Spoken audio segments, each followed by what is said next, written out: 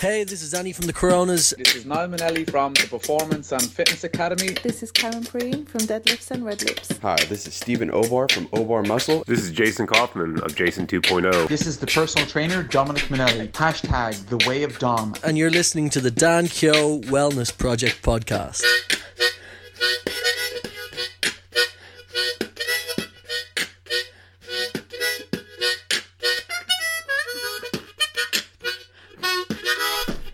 Welcome to episode 43 of the Dan Keogh Wellness Project podcast.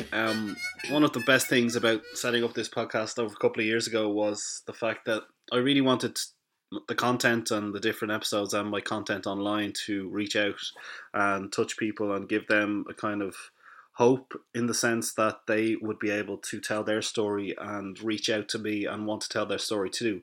And that is the topic of today's podcast. I have the beautiful Amy on today, who's going to talk to me about her story through her own mental health management piece, the same way I have kind of spoken about mine on my blog for years. So Amy, welcome to the Dan Keogh Wellness Project podcast. Thank you.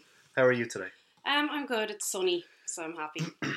Thanks for coming all the way to Salons, to my little hobbit house. It's lovely. Behind my sister's house, that I take all of my Salon sunsets pictures from. Yes, the famous Salon sunset pictures. Yeah, and that I'm very proud of. And by the way, I'm never going to stop doing that. Yeah, no, don't.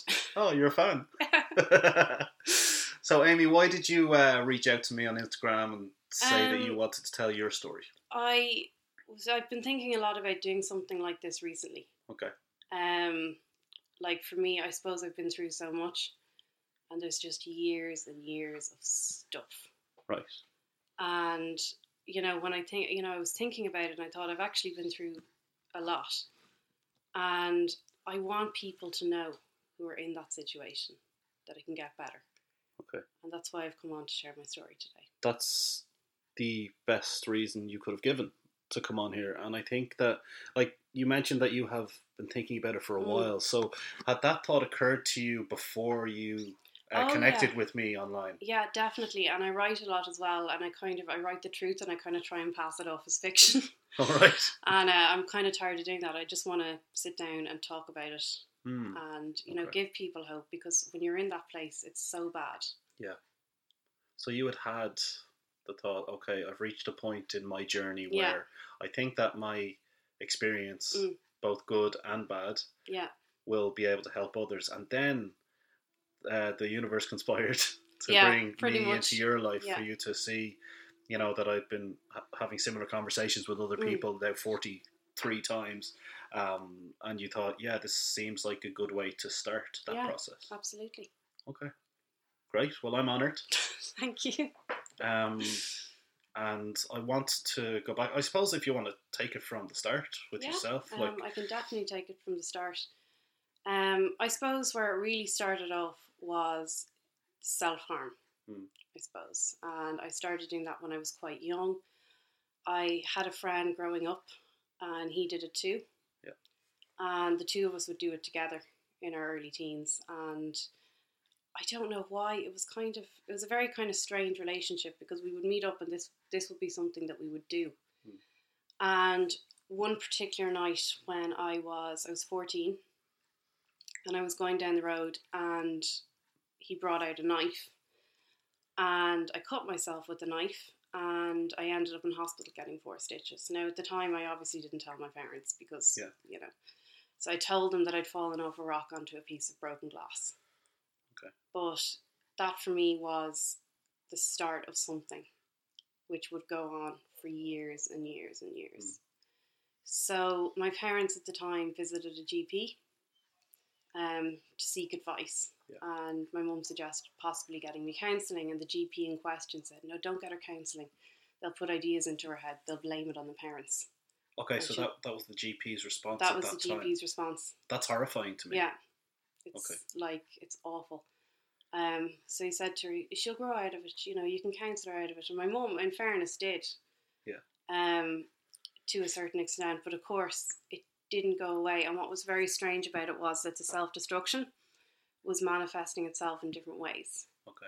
So obviously I'd been caught cutting myself, so I had to find another way to cope. as in a way that you could hide it from Exactly, everybody, yeah. but still Exactly. follow through. Yeah, precisely. So in my, I suppose, late teens, I developed an eating disorder. Okay. Which is something I do want to talk a little bit about today, because it's the part I don't talk about. Because, you know, I would speak a lot. I've been diagnosed with bipolar disorder. That kind of took over, but the eating disorder was also a big thing, and it's something that I would talk about a lot less. Right. Do you know? But so it's important to you that you do. Yeah, send the message out there I today. absolutely want to mention that, and I do want to talk about it. But of course, you know, my late teens, early 20s were a train wreck. I was in a very abusive relationship, and things just spiraled, considerably spiraled. And the eating disorder, my weight just dropped and dropped and dropped. Yeah. And I was, you know, I didn't have bulimia. I had more kind of, I suppose, anorexia.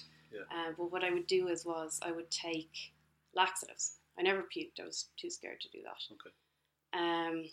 But I would take laxatives, and at one point I was taking 60 a day, which sounds like a lot, which is a lot probably. Yeah.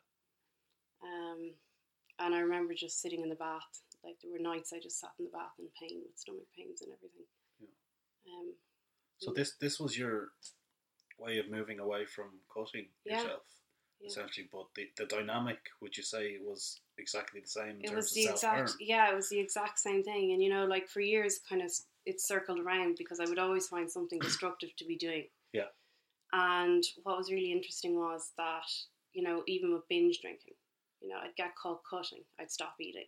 People would notice I'd stopped eating, I'd start binge drinking. Okay. You know, so there was always kind of... So it was fluid.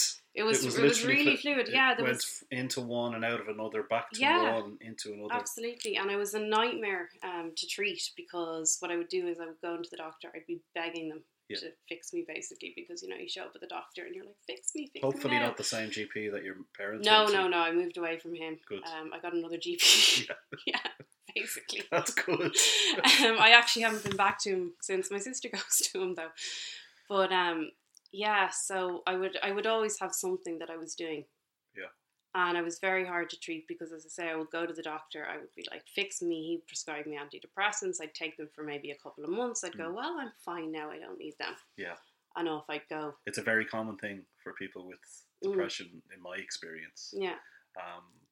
Oh, great. That worked. I don't need it anymore. Yeah. Oh shit, look where I'm back at square one. And all of that can happen in quite a short period of time. As you mentioned, 2 months, and then within a few weeks you can be back to square one. You can be back to even worse. Like, and I don't think it helped. Like, in my late teens as well, I smoked a lot of weed. Yeah. Which I shouldn't have done. Yeah. But I think the stuff we would have had, there was probably so much stuff in it that I don't think it helped in any way, shape or form. But at the time, of course, you think it's helping. Yeah. But it's not a long-term solution as such. So all of these things that you're talking about here, I mean, you know, we talked about the fluidity there of binge drinking to, you know, troubled eating, disordered eating even, smoking too much weed, excessive everything, self-harm, cutting. Would you say that all of those behaviours were basically dealing with the same emotion? 100%. And how long did it take you to realise that was happening? Like, have you only come to realise this now? My mid-20s. Yeah. I would say. Definitely my mid-20s. Okay. The self-harm thing, you know, the self-harm thing is kind of now, like, if I tried to do it again a year ago, and I hadn't done it in a few years, and I don't know, I was just really upset one day and I thought, I'll give this another bash.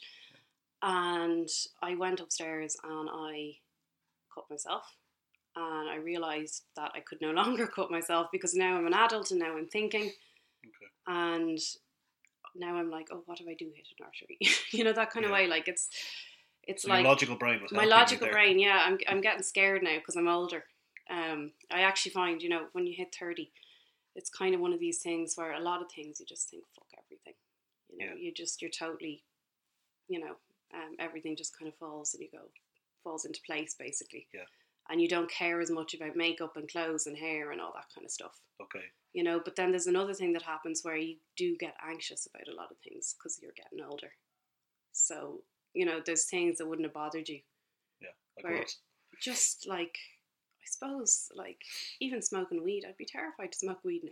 Like, I've done it, but I don't like doing it, you know, that kind of way. Okay, so are you saying that you become more logical Yeah, the more definitely. you've matured? So Yeah. I spoke with Brendan Farrell on episode 42 about I suppose the dichotomy between the emotional brain and the logical brain, and how for him certainly the logical brain helps him quite a lot. Yeah. Like, I'm quite encouraged by that idea that the older we get, we can incorporate the logical brain in with the emotional brain, so that the emotional brain doesn't take over the way it did for you in your late teens, early 20s. But that's the thing, and like now, like if I smoked weed, you know, now, I'm kind of half panicking about it if I do it now, you know, that kind of way. Like, so I don't go near it now. Yeah. But again, it was just a coping mechanism for a very long time. And just so everybody knows, I'm not anti-weed. I'm all for legalising and everything like that. But just for me, it wasn't a good idea. Well, Amy, this episode is your episode for Dan Keogh Wellness Project podcast. So this isn't a platform for spouting any agenda of any kind.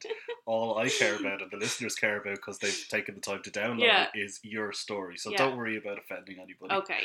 This is your time, and we want to hear your experience and get hope from it, you know? No, I mean, it's kind of I think a lot of things helped me realise that, you know, that I suppose got me to that point of logical thinking. Yeah. And I suppose the first one was, there was a girl that I was in hospital with and she died. Okay. And that really struck a chord with me because I was like, oh my God, that could have been me. Okay, so had she experienced a similar story to yourself? Yeah, exactly. Okay. And, you know, you just kind of think, oh my God. And it was kind of, I was still self-harming quite heavily at that time. Yeah. And I did this, like I would cut myself, and I had moved on to burning myself with lighters and things like that. And I burned my arm and had to go under general anaesthetic and have a skin graft done because it was so bad. Now the process of that went on months, because it wasn't like I sat down one day and did the whole thing. That was kind of one of these processes that went on for months and months and months, and I would, like, I'd burn it and then I'd keep burning it and I'd just keep going with it, like. And, you know, she died around the time I got my skin graft. And actually she died a couple of months before, but I didn't find out about it. And that kind of shocked me. Was that a huge turning point? Oh yeah, definitely, massive turning point. Because, you know, I suppose there was a point in my life when I genuinely wanted to die. Like, I would take drug overdoses and I didn't care what happened, but there was something about this particular girl. And, you know, I went out afterwards, I visited her mother, and I saw her younger siblings and just the devastation that it had caused. And I just went, oh my God, I could never do that to my parents. Like, was that the start of your recovery? Yeah. In a big way it would have been. And I'm not going to lie, I did struggle a lot with self-harm. Yeah. Still after that. But something clicked for you then. Something clicked, yeah. Like something when we talk clicked about the start of a journey to recovery, many of the listeners and pretty much anybody who has a brain or who is human, who has struggled, who goes through stuff, maybe not as extreme as what you went through, knows that when that moment happens for you, it's not an overnight. Oh no, the next day, it's not. Like, I didn't wake up one morning the Carlton and go, dance, you know. Yes, I'm cured. So when you say that, when I asked you, was that a turning point, and you said you still struggled, I think that's quite a common thing in terms of you can have the realization. Yeah. But there's still gonna be, even though it's an upward curve, slight upward gradient. Absolutely, and you know, I suppose that's kind of where I'd reassure people. Yeah. That these things do not happen overnight. Yeah. You know, you're still gonna have I still struggle. Yeah. You know, and you're gonna have bad days, but it's just getting through them, really. I suppose it's the main thing. How do you in 2018 get through a bad day? I keep going. How though? It's even simple things like just getting up in the morning and making a cup of tea. Yes. Like I've kind of, it's one, I just keep going, I suppose is the only way to put it. Yeah. I'm really interested in the little things like like getting up and making the tea. And what I've been doing in my bad days over the past couple of years is, I've got this list of things that I know I need to check off. And one of them is brushing my teeth. No, but that's how you do it. Like, so it has to be an intentional thing, right? Yeah. Like, it's literally like, I mean, I've kind of been, I suppose, lucky with my parents because my parents have always made me work. They've always made me have a job, and I curse them for it. I still do.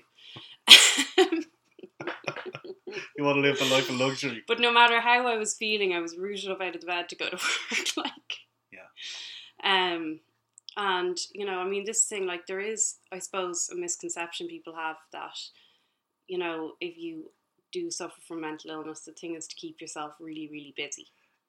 Talk to me a little bit about that then. Like that is such common advice that I think people may dish out willy-nilly without realising the broad really spectrum of difficulties that people have. Yeah, and you can take on too much and make yourself, like, you can wind up burnt out. Yeah. And I think the important thing really is to strike a balance, because I mean, I've done all that. Yeah. Like, I've tried to keep myself busy, and then what happens is you end up miserable, and you think, how can I be miserable? Because I'm doing what they told me to do and keep busy. It's too much of a blanket advice statement, I believe. Yeah, it really is. And, it's like you were saying, the little things. Yeah. They're nearly more important. You can keep yourself occupied, but you don't need to keep yourself go 24/7. It's a really important distinction you make there. Yeah. Really, really important. It reminds me of that funny meme. I'm always reverting to memes because I'm just obsessed with the fucking things. But sometimes they hit the nail on the head, and it's this one of person one, what are you doing tonight? Person two, nothing. Yeah. Person one, oh great, you could do it. No, person two, I'm doing nothing. Yeah. Doesn't mean I'm free. Yeah. So why I brought that up is because the whole idea of, and when I talk about little actions to keep busy, I hate using that term, keep busy, for the reason you just outlined. But if you do nothing with intention, that can be minding yourself. That can be an action that you could take. And you can schedule it in. Yeah. To help yourself. It doesn't mean that you go, busy. Busy. And then next thing, like, you're living on coffee, you can't sleep, you're wondering why you're so miserable. Like. And if you have a personality like what me and you have, which is to do everything in the extreme, then you do end up like that. Yeah, absolutely. All or nothing. Yeah. It's really, and actually it's funny you use the all or nothing thing, because I always get told that. Do you really? Yeah, always get told that. Is it something you're aware of yourself? Yes, very aware of. And like, even like, I am a college dropout. Okay. And and I used to study English and history in UCD. And I was really good at English, and I got all firsts pretty much. Yeah. And history, I failed. And not interested in it, and that was kind of the end. So that was the nothing part. Yeah, and I just went, okay, well, I'm not going to do this properly. I'm a perfectionist, like, and I'm like, okay, I'm not able to do this properly. Yeah.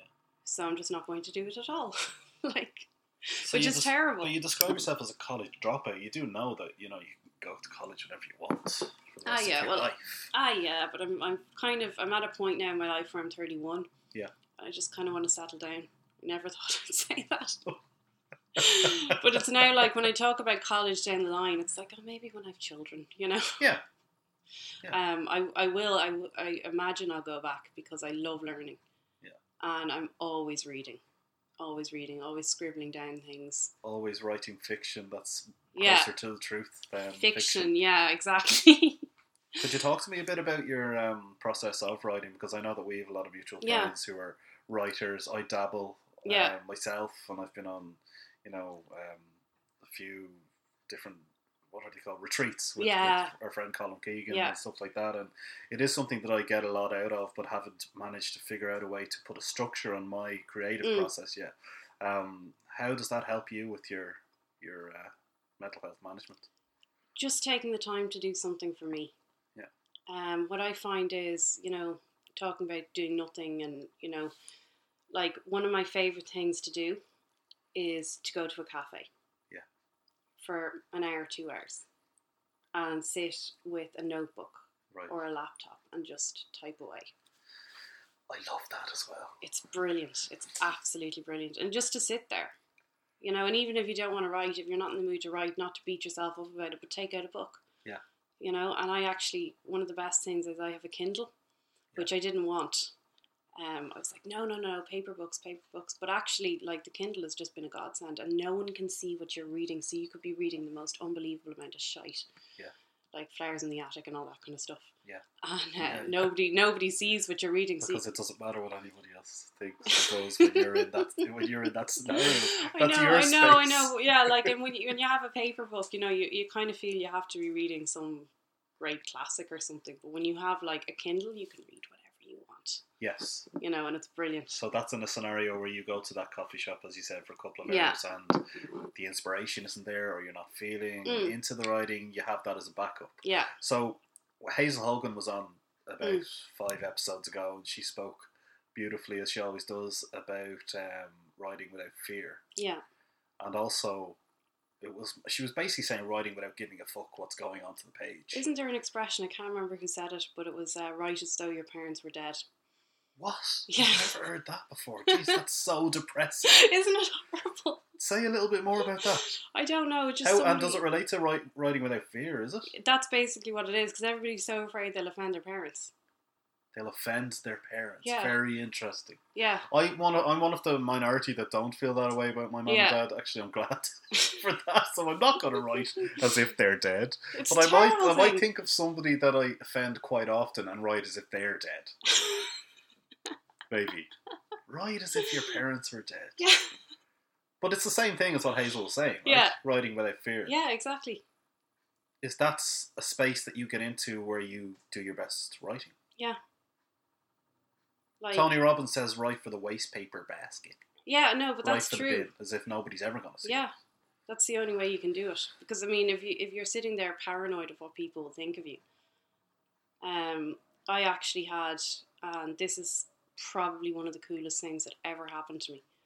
I was doing a reading one night, and I was in a pub, just reading a story, and this woman came up to me in the smoking area, and she was elderly. And she asked me very nicely if she could have a copy of my story because she could relate to it so much. Lovely.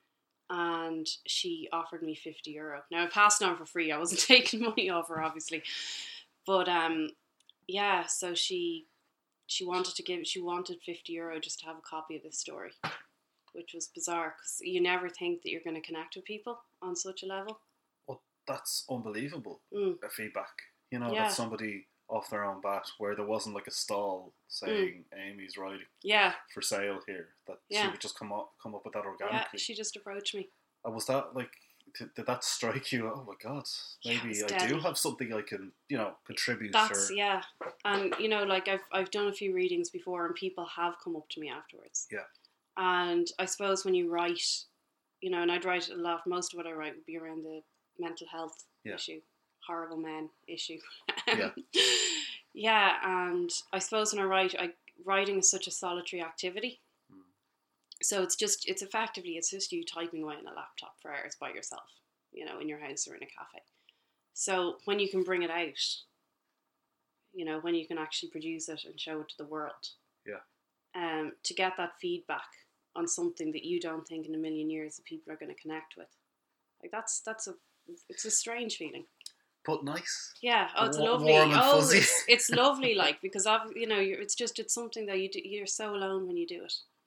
I really love that idea that you're bringing up now about writing being a solitary process. And the idea of writing for nobody. Yeah. Writing as if your parents were dead. It's terrible. Jesus Christ. Writing for the waste paper basket, as Tony Robbins said. Writing for writing without fear, as Hazel said. And then the opposite side of that is when you do manage to get into that zone, it has the biggest impact on loads of people. Yeah. Like, there's such a dichotomy there. I know.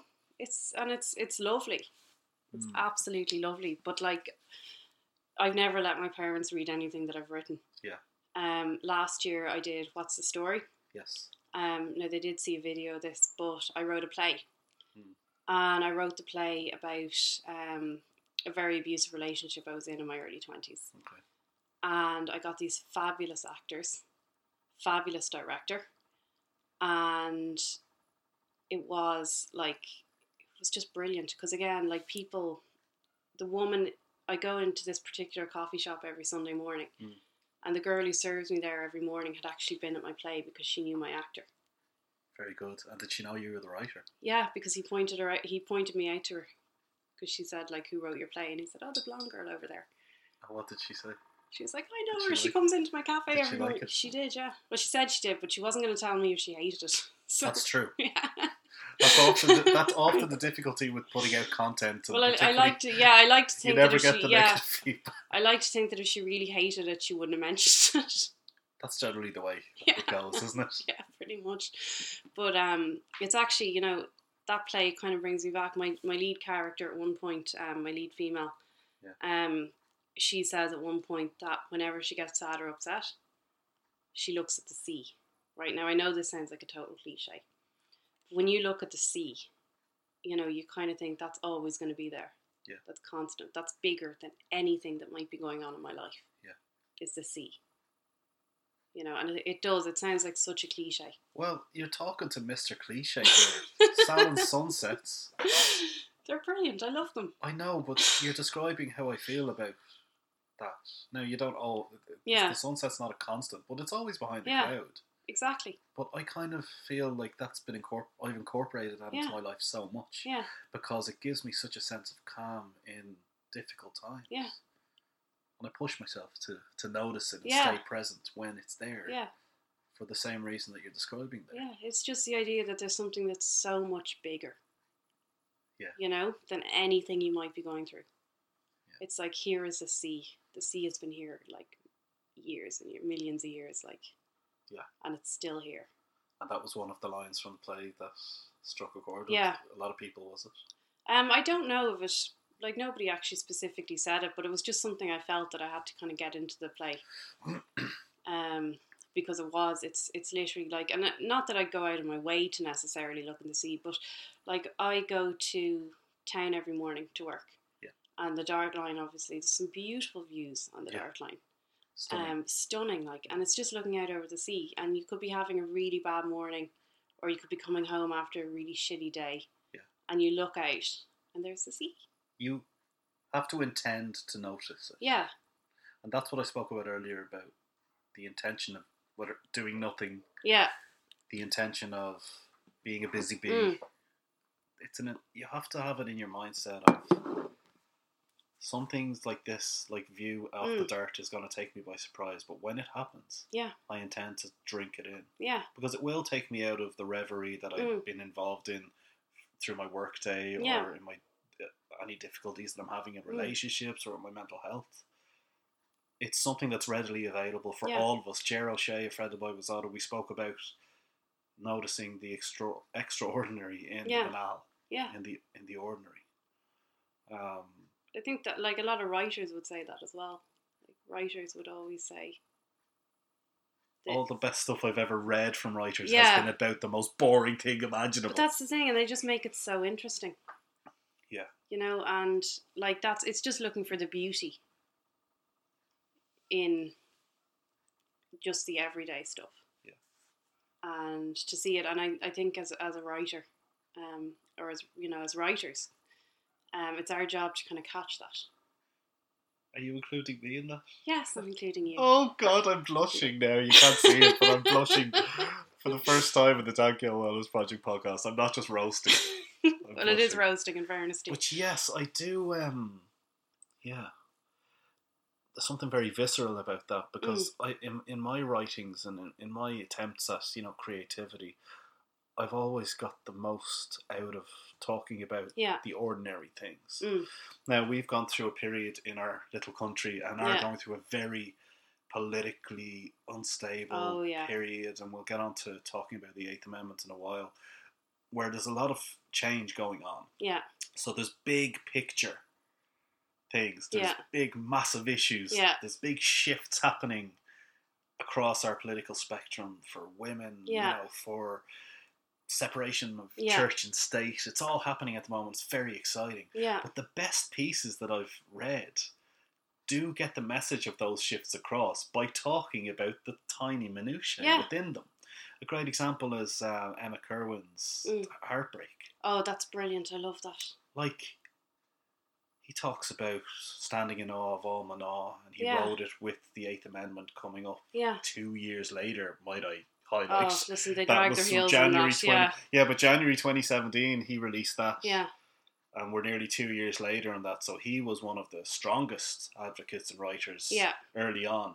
But what I loved about Heartbreak was, because I've worked for a long time with families who experience homelessness, and that was kind of intertwined in that piece as well. And there was one piece where the girl who got pregnant in the piece is just looking up and the little "I love you" XX is written on the bunk beds. Yeah. It's that type of minutiae that made his piece so beautiful, I think. Yeah.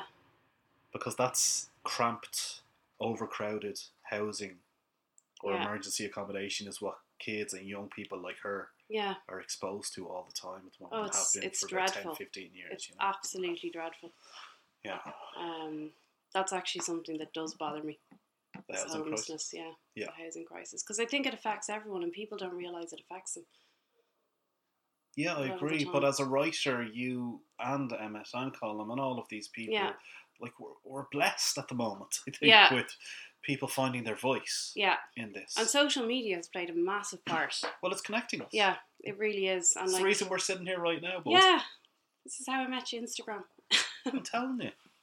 It's the way to go. It catches a lot of flack, social media does, and sometimes quite rightly. But when there's two people sitting in salons talking about wellness on a bank holiday Sunday, that's a beautiful thing. When there's activism like we've seen a few weeks ago around repealing the Eighth Amendment, that's a beautiful thing. Yeah.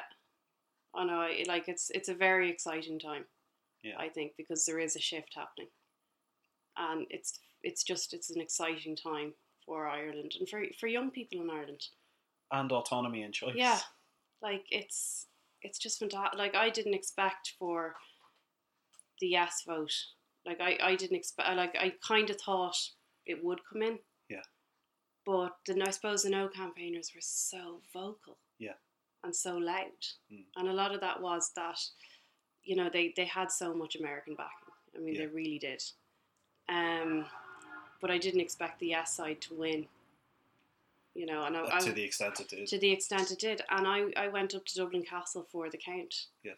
And I rang my mom afterwards and I was hysterical crying. Yeah. And she thought my boyfriend had broken up with me. That was her first thought. She's like, "Where's Damo? Has he broken up with you?" I was like, "No." The bastard. Yeah. And I was like, no, he hasn't broken up. I'm happier than I've ever been in my life, mother. And I was like, "No, he hasn't broken up with me." She goes, "What's wrong with you then?" And I said, "We repealed it, you know." And she just went, "Oh, for fuck's sake, Amy, I thought something terrible had happened." But and I suppose, like, one of the reasons that meant so much to me, I kind of touched on it. I was in a very abusive relationship in my early 20s. And I suppose it was a thought that I could have gotten pregnant back then. Yeah. And very easily so, because I wasn't particularly careful. Yeah. But just the idea. The position you would have been left in. The position I would have been left in. And that's what I suppose. And, you know, you had loads of women coming forward with their stories. Yeah. And that to me was very encouraging. And that's one of the reasons I actually contacted you as well, because, you know, I was seeing a lot of people come out about things, and I thought to myself, I don't want to be in the dark anymore. That's beautiful. You know, I don't want to, I want to come here today, I want to tell my story. Yeah. You know, I want to tell people who are self-harming, you know, anorexia, bipolar, that they can get through it. You know, you can have multiple diagnoses and get through it. And live a really happy life. Yeah, absolutely. Like, I mean, my boyfriend at the moment, I've known him since I was 18 years old. Yeah. And we actually broke up for 3 years and I got back together with him. And I love him. And to me, he's just, I won't say his name because he'll kill me. You've already said it. Have I? Yeah. He'll kill me. He's sitting there shaking his head. Yeah, listening to this probably. going, Yeah, Amy, exactly. you've already said my name. Yeah, he'll be I won't say it again. Yeah, he'll be like GDPR. He cried that before, actually, last time I tried to make a video with him. But yeah, I think that is the reason why we're sitting here today, though. You know, and how we got onto that. I suppose we were talking about the shift and what shift I didn't mention was one you mentioned, which was there's all these people coming forward. Yeah. In her shoes, there's all these people that was an telling amazing their story. page. Well, I mean, it's one of the biggest parts of the reasons the 8th passed. Yeah. Because it gave depth and context and beauty to this situation, to this issue. Yeah. That people had no fucking clue about. Nobody, yeah. So what you're doing here today is giving depth and beauty and context to your story that other people are definitely, including me, are relating to right now. And maybe 5 people, 10 people who listen to this are going to go, I don't want to stay in the dark anymore. Yeah. But I really take your point about the shift, including people being open and honest. Yeah. There is a shift there. There's definitely a shift. And again, like, I suppose social media has kind of fueled that a bit. Well, it's provided a platform through which people can do it in a safe way. People are relating to each other. Like, if one person comes forward and says that listening to me today has helped them, I will be ecstatic. Well, you are helping me. So nice. I am that person.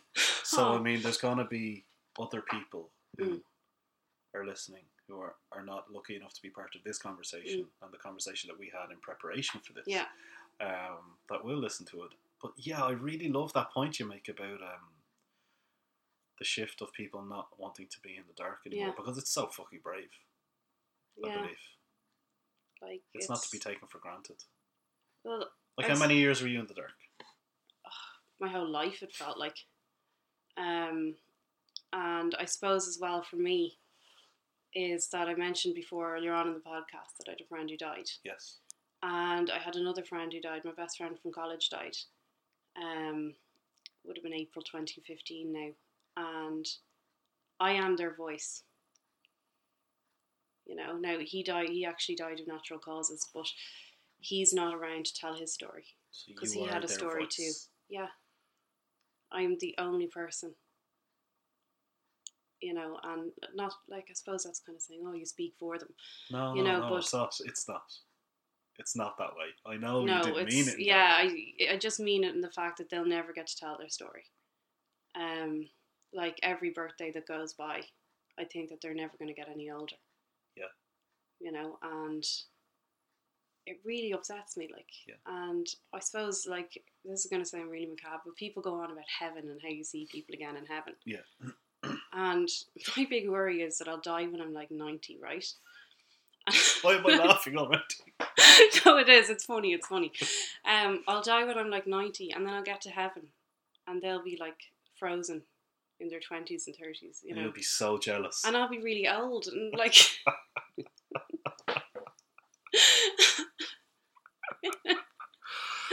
This is something that actually, like, I think there's a sketch showing that. There is a macabre sketch in that I will pay to see and will laugh at. But I do take your point about being their voice, and not in the way that you thought it may have come across. Yeah. And I think that's one of your ways of coping with the loss that you've experienced. Yeah. And turning it into something beautiful and something that is like energy giving instead of energy sapping. Yeah. You know? So it's a case of, you mentioned earlier about you just have to get through your day. Yeah. Just take it minute by minute if you have to. But just get through it. Because you are a survivor, right? Yeah. I like to think so. And not in the Destiny's Child song sense of, oh Jesus, don't talk to me. I used to love it. So did I. Don't tell anyone. But I mean in the sense that it wasn't like you've just gone through a traumatic incident in your life. You had probably 15 to 20 years of what I would classify in my learning as trauma. And still you're out the other side of that. So that is the sense in which I think people will be getting hope that they too can progress through it. Yeah. You mentioned your boyfriend Yeah. and your parents. Yeah. So how would you describe the impact that those three people have had, and what would you say is the importance of having significant people in your life to help you maintain It's your happiness at the extremely moment? important.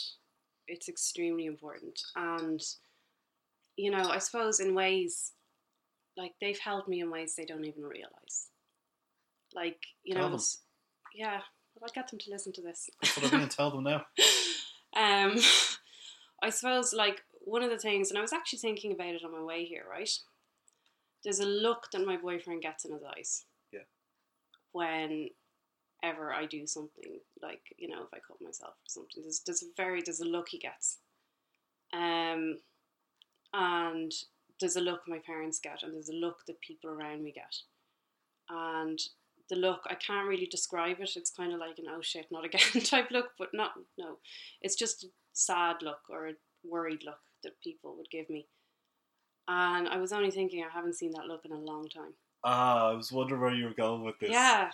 Okay, so that's so cool. Yeah. So you have a reference point of, oh, I fucked up again, bollocks. Yeah. And you're using the fact that you haven't seen that Yeah. as motivation to keep going the way you're going. Yeah, like there's things I never want to see again. Like I never want to make my parents cry again.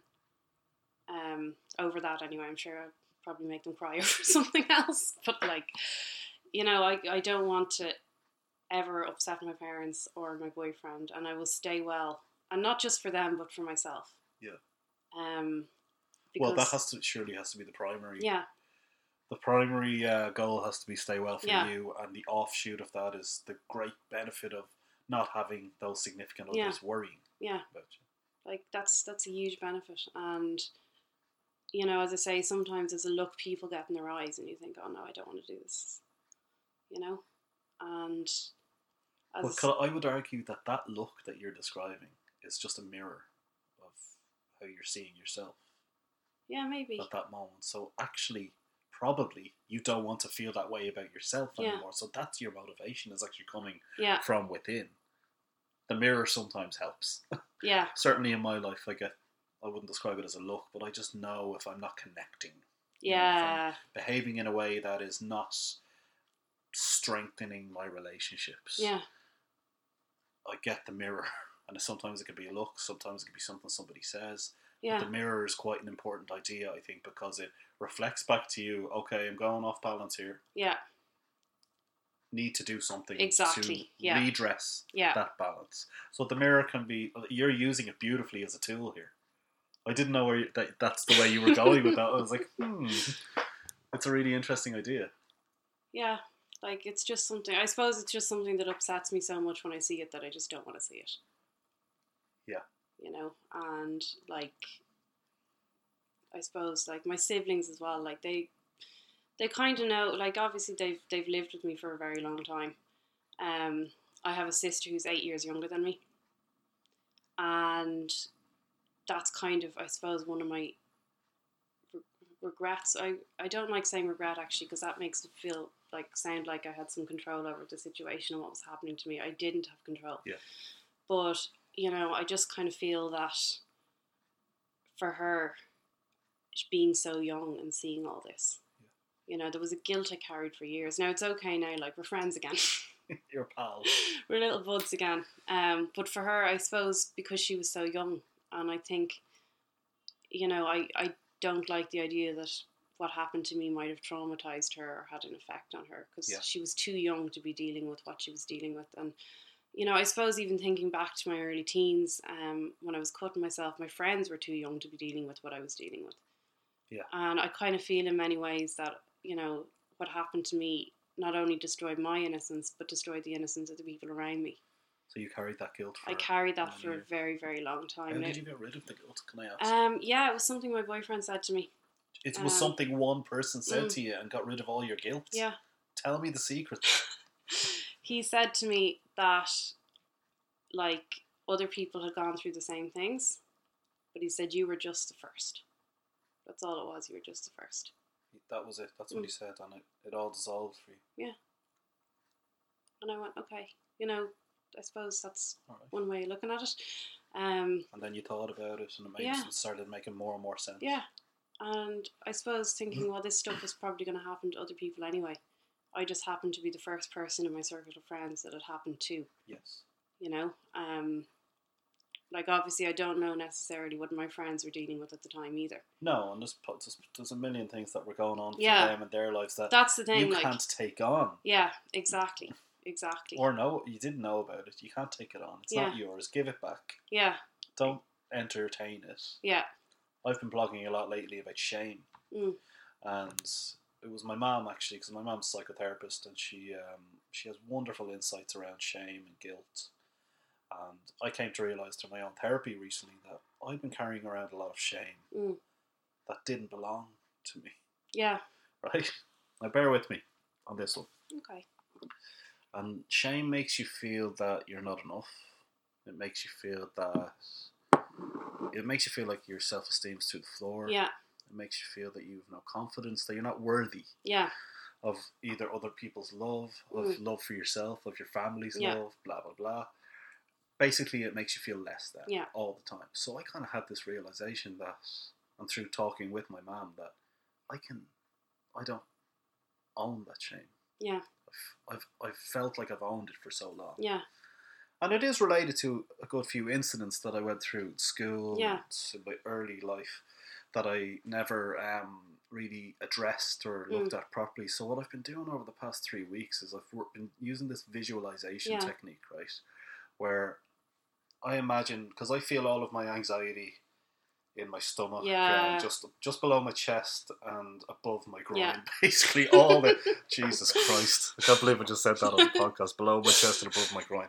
But if you imagine my upper body as a wall, okay, and it's filled with bricks, just like any wall, you see the outline of the bricks, blah blah blah. So I've been treating each one of those bricks as a piece of shame, and in my imagination I'm removing one of the bricks, which is shame, and in my meditations I'm handing it back to the person that it belongs to. Now, it doesn't have to be an actual person. Yeah. But if you can feel where, okay, I'm feeling that shame because of this incident, okay, handing it back, and I'm replacing that brick with a solid gold brick. So my work at the moment is recognizing when I'm in that headspace where I'm feeling shamed, recognizing, even more importantly, that it's not mine, removing the brick of shame from my torso, that's a really, really handing good way. it back. Yeah. Wishing nobody any ill will, and replacing it with the golden block basically represents self-confidence and esteem. So guilt and shame, there's no place for it in our lives, you know. But that's something that I think people might find useful. I'm certainly getting a lot from it recently. Would you say there's any parallels between what you were talking about there in terms of guilt? Definitely with shame? guilt. Yeah, definitely. Because I feel I'm one of these people. I walk around feeling guilty about everything. Right. Everything. Even now? Oh, no, not now. Not specifically now, but would you be doing it without realising it's happening and then go, oh, that's why I feel shit today? Yeah, and I think a lot of it comes from specifically shame. Is that when I was very sick, I kind of had no filter, so I kind of did and said a lot of things that... Right. You have no filter, or you had no filter? I like to think I have a little bit of a filter now. Yeah, you don't strike me as somebody who doesn't have a filter now. You seem quite I'm glad you're balanced saying this on record, by the way, because there's a lot who disagree with you. Okay, well, you can take that snippet and turn it into a GIF. I'm the kind of person who's, like, in the office, you know, shouting at someone, messing, like, you know, and the boss is behind me. So you're on your best behaviour today. I'm being really well behaved today, I'll have you know. Like I was in my in one of my jobs that I had. I was in an office for a while, and they were talking about somebody being like the fire monitor, right? And oh yeah, like the fire, like the person who, fire marshal, like somebody, we called it the fire marshal, but the person who leads everybody out of the building. Yeah. And I laughed, and I said, "Sure." I said, "Don't ask me to do it." I said, "Try to let this place burn to the ground." Yeah. Fucking manager standing behind me. Oh Jesus. So no, I really don't have a filter. I really don't care what I say. Well, actually, I think you're using that lack of filter now as something, you know, to be proud of in terms of speaking about your experience and Going forward, how do you see your process developing now after taking the plunge and doing something like this? For example, you mentioned that this was kind of your first step into really being an advocate and trying to help other people. How do you see it expanding as the years go on now into the future? I'm going to keep writing. Okay. I'm going to keep writing. I want to write a novel. I've been saying this for years. Yeah. But I will write one. And lately I'm thinking of going autobiographical on it. Okay. Because, as I say, I'm talking to you about this stuff and I realise there's been a lot. We've just scratched the surface here. Yeah. Haven't we? Really? Yeah. I mean, we've been talking for nearly an hour already. Like, how quickly did that go? That went really quick. And so, yes, I think that you do have a lot of things that you can go in depth on. Yeah. With obviously the view of helping further people. That's exactly what I want to do. And have trigger warnings before all of my books. Yeah. When I write my millions of books that I'm going to write. Yeah. But yeah, like I suppose I just want people to feel that they're not by themselves. Because it is isolating. And there is a certain, like as you were saying, the guilt and the shame of it. I remember one time, and I actually remember this, but this is just a very vivid memory for me, but I was working in a supermarket part-time through college. Yeah. And I was having like a manic episode, and I told about like 10 customers that I'd written a best-selling book that was number 1 in the book charts, right? Which sounds hilarious. I fully believed it, by the way. Why are you working in the supermarket would have been my question. Yeah, I got taken off the till after about 10 minutes. So why do you need the money to... Exactly, yeah. But I got taken off the till for the rest of the day. Okay. And it was actually I felt ashamed of it, but a lot of people, I think, when you do have a manic episode, just presume you're on drugs. Like, which is nearly... Or off your drugs. Yeah, like, it's kind of, I suppose, and that's kind of the thing about it, like, I found, is that people understand drugs in that you take them, you get a high. Yeah. Eating disorders, you want to be skinny. Yeah. People can relate to that. Yeah. Self-harm, not so much. Self-harm, you want a release. Yeah. Was that accurate? I would say, I would say that was accurate. Because it's quite a common, like I'm lucky enough that I haven't self-harmed in my life. Yeah. In the same way that you have. But that's kind of the general consensus on this, that it's a release. So was that what it was like for you? Yeah, it's a release. And I suppose that, the pain on the inside the pain on the outside would match the pain that was on the inside as well. Right, so it kind of balances out. Yeah. I protected myself with it in that way. Yeah. And it was quite bad. Like I remember taking razor blades apart with my teeth. Jesus, okay. It was absolutely awful. Yeah. Again, not something I do now. I'd be scared I'd cut my mouth. Yeah. But I would walk around with blood-stained clothes. Yeah. And a lot of blood. Yeah. And it got to the point where I think people just gave up. But except for 2 people. Well, yeah. But yeah, I think in a lot of ways, and at the time that for me, when people do give up, I suppose in a way I wanted them to give up because I was really suicidal. Yeah. And I figured that if people had given up on me, they'd be better prepared for what was going to happen next, which was in my head that I was going to die. Yeah. And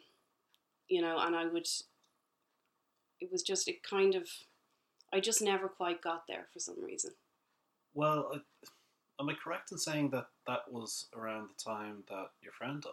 Yeah, she died a couple of months later. Okay, so I didn't know that when you were saying that. So that really was a pivotal point in your life that has brought you to here today and is kickstarting the rest of what you're trying to do here. Yeah. And as well as that, my grandmother as well died. Okay. And she actually died before my friend. And there was another thing that I didn't want to let her down because she knew the whole story. Yeah. And she's somebody that I would think about every single day. Because she was dying herself, and she knew everything that was going on with me. She was a huge positive influence. Massive. Great And like, supporter. yeah, she was a great supporter, and anything I told her, she didn't tell my mom. So she used to let me smoke cigarettes in her back garden. Like, A good old granny. she was amazing. She actually, like, I remember my parents went away for 3 weeks when I was 19 and left me in the house by myself. And my parents were very anti-smoking. And I, of course, wanted to smoke in the house. So my nana came around, and all she said to me was, if you're going to smoke, just smoke in the kitchen. It's easier to air out. That's so old school. When you think about gaffs now, like. But it was grand, because then I went, oh, that's a good point, Nana. I'll just smoke in the kitchen, which is what I did. Because I had all these, like, I was 19. I thought I was the coolest person ever. Like, I loved the idea of, like, sitting at my window in my bedroom, you know, with a cigarette on the windowsill. Such a rebel. I thought I was really cool. Yeah. Listening to your records. Seriously, like, I thought I think when I suppose that was from kind of having the bipolar, is that the mania kind of inflates everything. But no, I just thought I was cool. Are you saying the mania and bipolar inflates your sense of your ego? Yeah, that type of thing? It can do, I think. As in, F everyone else. Yeah. I'm the shit. Yeah. That's interesting. I didn't know that about mania. Yeah, well, that's just my personal experience of it. You know, because I suppose with mania, like, everything just moves so quickly as well. And, you know, you feel like a goddess. You know, you feel like you're getting everything done. You're powering through everything. You're living on coffee, like you said earlier. Yeah, like, and it's like, I didn't sleep I remember getting really bad, and I didn't sleep for about 6 months. I'd say I got an hour a night max. What? Yeah. I literally didn't sleep for about 6 months. And then they gave me meds. Oh, that was when you weren't taking meds? Yeah. Okay.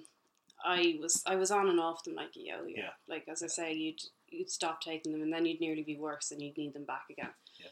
And that's actually, and I know a lot of people are very anti-medication, but medication for me has been a massive part of my recovery. Yeah. Massive part of my recovery. I was just going to ask you, how have you found it recently? Yeah. No, it's been, like, what I'm on now, like, I'm on a couple of things now, and I have to say, working for you. Really working for me. And I'm scared, because, I mean, I know that there will be a time when I'll have to come off them. Why? But just in case I ever have kids. All right. Yeah, if I got pregnant, I couldn't take them. Blokes don't have to worry about that stuff. No, they really don't.